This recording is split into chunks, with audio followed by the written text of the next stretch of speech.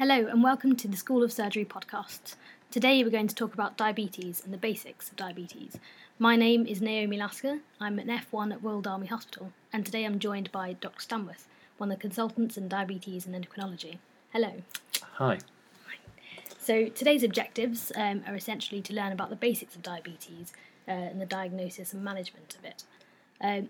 So, Dr. Stanworth, we're all hearing that cases of diabetes are rising rapidly throughout the country.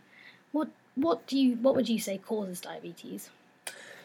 Well, the thing about diabetes is that there are different types, but the most common type of diabetes is type 2 diabetes, and the biggest factor that's led to the overall increase in the number of cases of diabetes is the increase in type 2 diabetes cases that we've seen in recent decades. So that itself is quite tightly related into the increasing rates of obesity in the UK, and so then that leads on to thinking about diet changes over time in the population and exercise reductions, and so it's a big public health kind of issue as much as anything else, really. Okay, so I know you mentioned type 2 diabetes there. What about type 1?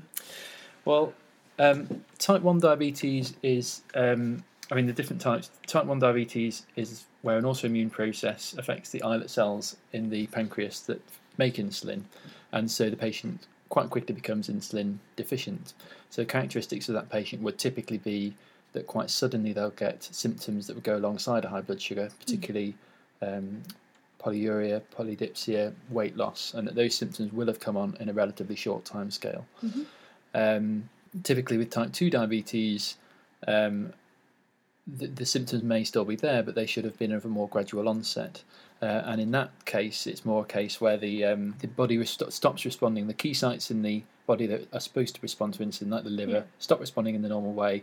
Insulin levels gradually increase to kind of compensate for that, and then eventually there's a failure of the insulin levels to increase enough, and the blood sugar starts to rise. So it's just much more of a gradual process rather than the destruction of the islet cells that you see in type 1 diabetes. So the patients tend to present much more gradually. Okay, so I think the key things you mentioned there were the polydipsia, polyuria. So are they the sorts of symptoms that I'd be looking for if I was to diagnose somebody? The classic triad of hypoglycemic symptoms would be polydipsia, polyuria, and weight loss. Other things alongside it, such as tiredness, various types of minor skin infection, that they can also be there, but it's that triad at the centre that really nails things down. So we've talked about type 1 and type 2 diabetes. Are there any other types of diabetes? Well, I think the other group that is of particular relevance in this talk would be or in this discussion would be to consider those patients with pancreatic pathology. So sometimes when patients present with a new case of diabetes, it turns out to be a manifestation of a pancreatic cancer. And certainly patients also with a history of pancreatitis are at risk of developing diabetes subsequently. And of course, patients who've had a pancreatectomy once more may be immediately rendered diabetic or develop it later if it's a partial pancreatectomy. So certainly I think those patients with direct pancreatic pathology should also be considered. And what sort of test do you think I should order if I were to suspect this?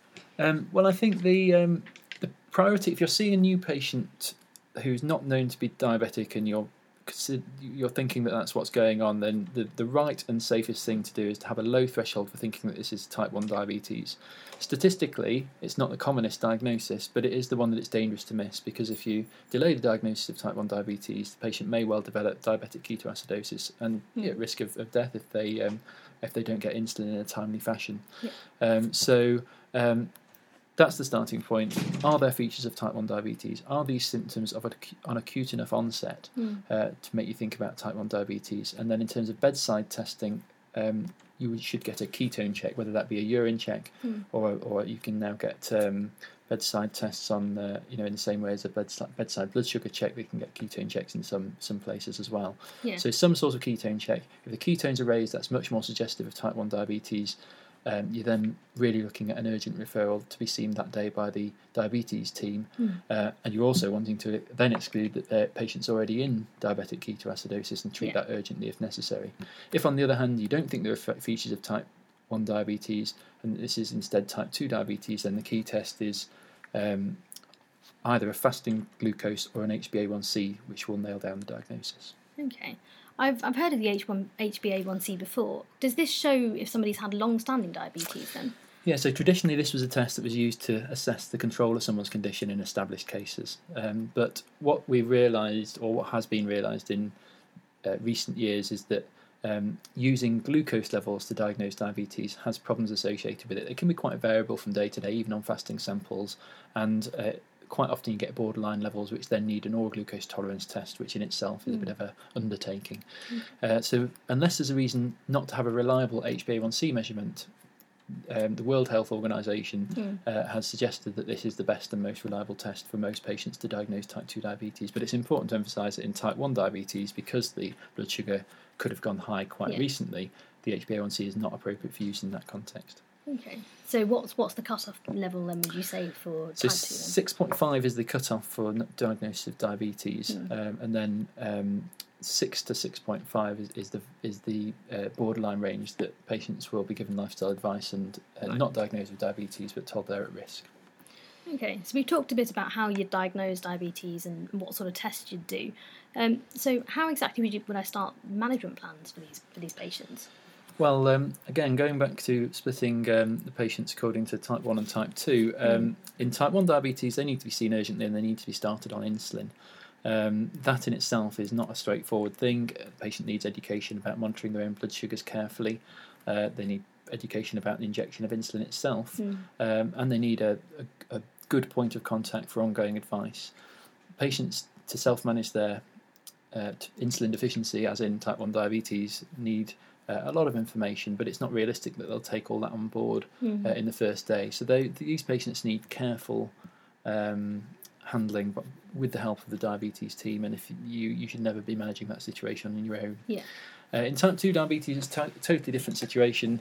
The blood sugars will have been high for a long time, and generally speaking there is time to think about it in terms of confirming the diagnosis and initial treatments. Initial treatments in that setting are often non-insulin based and are very usually tablet based treatments of various types. Metformin would be the commonest first line treatment.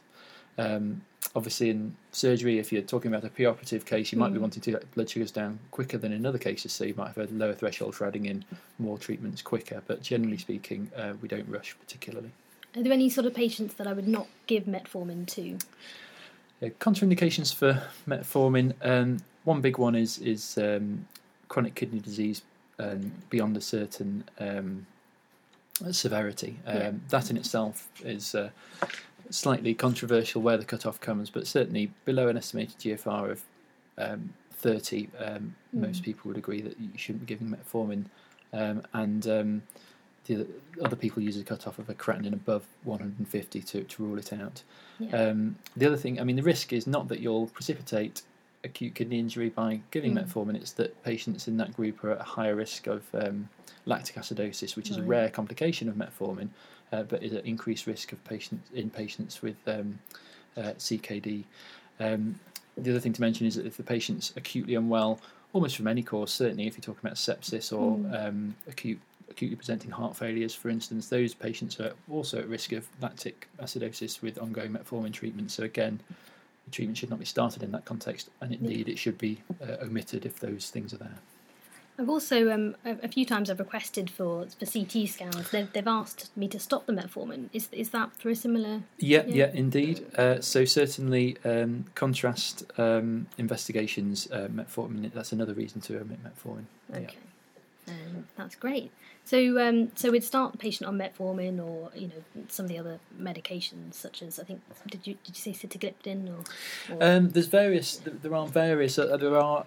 It used to be quite simple in terms of the tablet options for diabetes. We used to have metformin and sulfonylureas as the main two treatments, but in recent years there's been a real interest in this area from drug companies, and there are a number of different drug groups that have become available for use. So yes, the gliptins are one. They are also related to the GLP-1 analogues, and these are both types of treatment that are based on the incretin set of hormones, which is to do with the way that the small bowel communicates with the pancreas in response to food, and that system is defective in type 2 diabetes in particular. I think